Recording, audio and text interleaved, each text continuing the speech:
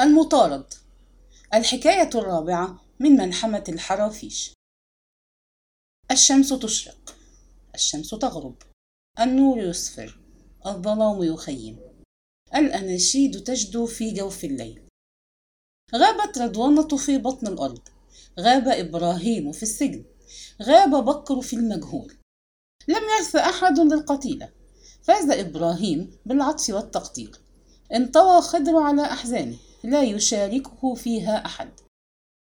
كثر تداول الحكم عن فساد طبيعة المرأة. الأمثال تضرب على خيانة الإخوة. تردد المواعظ اللعنة النازلة بآل الناجي. تنكرت لهم الفتونة. رفل في ثوبها الزاهي عتريس حتى انتقل إلى الآخرة. حل محله الفللي أقوى أتباعه. اندرج عاشور وشمس الدين وحتى سليمان ضمن ركب الأساطير. ها هو كبيرهم خضر سليمان الناجي يتربع فوق كرسيه بمحل الغلال، يثري يوما بعد يوم، يؤدي الإتاوة للفلل في حينها، مبطول الصلة ببطولة الأبطال. شيد دارا جديدة، عكف على تربية رضوان وصفية وسماحة. لبث أعزب حتى قارب 40. دفن فتحية زوجة أبيه. شهد موت الشيخ طلب القاضي إمام الزاوية، وسعيد الفقي شيخ الحارة، وعثمان الدرزي الخمار.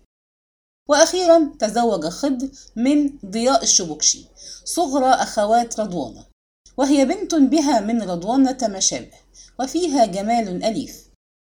وسرعان ما تبين له طيبتها غير العادية، طيبة النقاء والبساطة التي تقف على حافة السذاجة والبله. لم تلعب في الدار دورا ذا شأن، ولم تنجب أطفالا، وتركت جمالها للفطرة بلا تأنق ولا تزويق. ورضي خضر بحبه، ولم يخطر له ببال أن يتزوج من أخرى. ومال إلى الورع والتقوى، وأكثر من السهر في الساحة أمام التكية كما فعل جده عاشور من قبل. وتزوجت صفية من بكري صاحب وكالة الخشب. وعمل رضوان في محل الغلال وكيلا لعمه في المكان الذي خلا بسجن إبراهيم الشبكشي. ومن خلال العمل تجلت رزانته وأمانته ومواهبه التجارية، فبشر بمستقبل رائع. أما سماحة فقد بدا أنه مشكلة. 2. كان سماحة متوسط الطول، فائض الحيوية، قوي العضلات، في وجهه ملامح شعبية من وجه جده سليمان، تنبسط تحت رأس نبيل وبشرة صافية تذكران بأمه رضوانة.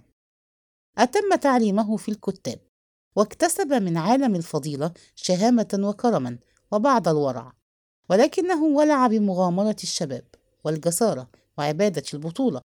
أما العمل في المحل فلم ينشرح له صدره، ولا تجلت له فيه مواهب. واتخذ من بعض أفراد عصابة الفلل أصدقاء، فشاركهم سهراتهم في الغرز، وحتى البوظة طاف بها مرات. وقلق لذلك خضر، وكثيرا ما كان يقول له: يلزمك قدر كبير من الإرادة والتركيز. فينظر سماحة إلى شقيقه رضوان بفضول ويقول: لم أخلق للتجارة يا عمي. فيسأله قلقا: لما خلقت إذن يا سماح؟ ويشرد ببصره في حرج، فيقول خضر: إن مصاحبة الفتوات واللهو معهم ليس هدفا لأمثالك. فيتساءل سماحة: ماذا كان أجدادنا يا عم؟ فيقول خضر بجدية: كانوا فتوات حقا لا بلطجية، ولم يعد لنا من أمل إلا في التجارة والجاه. رغب في إرشاده وتوجيهه، مدفوعا بقوة حبه لأمه، وقد تركزت فيه وفي رضوان وصفية عواطف أبوته المغتالة. حقا لم تعد رضوانة إلا ذكرى، ولكنها ذكرى لا تريد أن تموت. 3. وما يدري خضر سليمان الناجي إلا وسماحة ينضم إلى عصابة الفللي، رجلا من رجاله. احتفل الفتوة بانضمام حفيد الناجي إلى أعوانه، وعده أكبر نصر له في حارته. أما الحرافيش فاعتبروا ذلك طورا جديدا من أطوار المأساة التي تطحنهم. وقيل فيما قيل إن الله قادر على أن يخلق أحيانا من صلب الأبطال أوغادا لا وزن لهم. وأن عاشور صاحب الحلم والنجاة والعدل الشامل ظاهرة خارقة لا تتكرر. وحزن خضر حزنا عميقا، وعانى مرارة الخيبة والمهانة، وقال لابن أخيه: إنك تمرغ ذكر الناجي والسمر والشبكش في التراب. فقال له سماحة: رأسي مليء بالآمال يا عمي. ماذا تعني يا سماحة؟ سوف يرجع عهد الناجي ذات يوم إلى أصله. فتساءل خضر جزعا: هل تراودك فكرة الفتونة؟ لم لا؟ ولكنك لا تملك القوة الكافية. هكذا ظن بشمس الدين، ولكنك لست شمس الدين. عندما يحين وقت المعركة احذر الفللي، إنه شيطان ماكر. احذر أن تجرفنا مغامرتك فتلقي بنا في الهوان والضياع. وقال له شقيقه رضوان: أقلع عن طموحك، للفلل 100 عين، لقد طواك تحت جناحي حتى لا تغيب عنه حركة من حركاتك. فابتسم سماح، وتجلت الأحلام في عينيه مثل حمرة الغسق. 4. في تلك الليلة سهر خضر في الساحة أمام التكية، دفن قلقه ومخاوفه في الظلمة المباركة. رفع عينيه إلى النجوم الساهرة طويلا، رنى بإجلال إلى شبح السور العتيق، ابتهل إلى بوابة التكية الشامخة، تأمل ممر الفناء بأسى، حيا أشباح أشجار التوت، تذكر بوجد الثاوين في القبور والضائعين في المجهول، والعواطف المشبوبة التي لم تنهل من رحيق الحياة، الآمال التي تلاشت في الأبدية، الأحلام المنطلقة من وهدة السكون مثل الشهب، العرش الهائم فوق كافة احتمالات الخير والشر. وتساءل: ماذا يخبئ الغد؟ لما اختص عاشور وحده بالرؤيا الهادية؟ وانتبه إلى الأنغام وهي تصعد مثل الهداهد هاتفة. 5. وفكر خضر في تزويج سماحة من بنت الحلال.